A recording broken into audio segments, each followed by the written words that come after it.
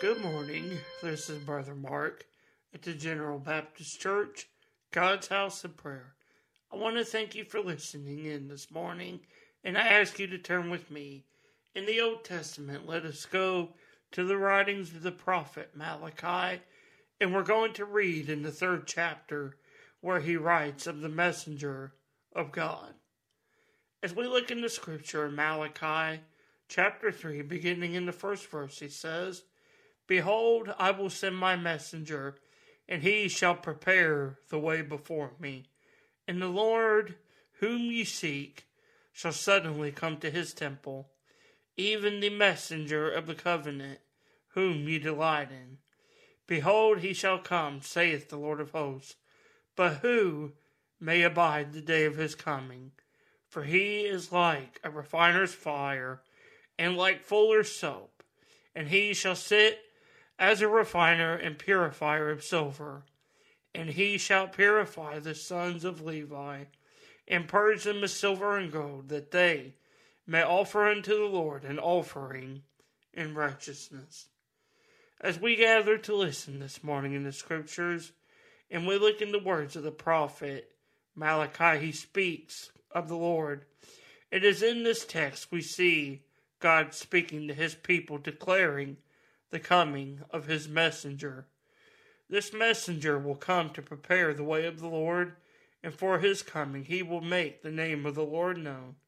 He will point directly to the one that brings salvation. And we can see that in the New Testament, in the Gospel of John, within the 1st chapter.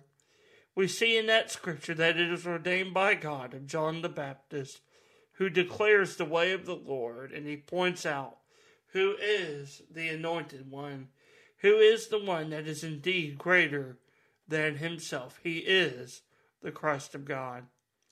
This scripture in Malachi bears a twofold purpose. It speaks of the one who prepares the way of the Lord at his coming, but it is also a description of Christ at his second coming. When he will come to his temple, he will begin his eternal reign over the kingdom of God.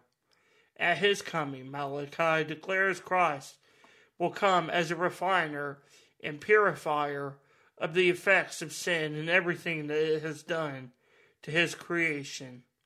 Malachi, as he writes in his prophecy, he says, "Who shall be able to stand at his appearing?"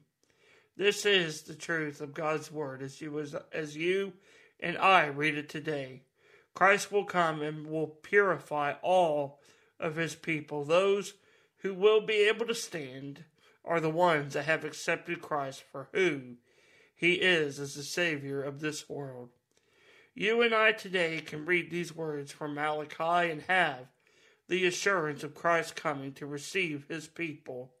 We will be with him, and he will purify us through his holy presence, through the power of his blood that was shed many, many years ago.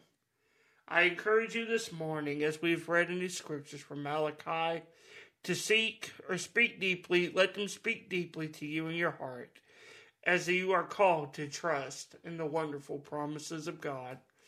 We read of his messenger, and his messenger did come, but we have the message contained in his word.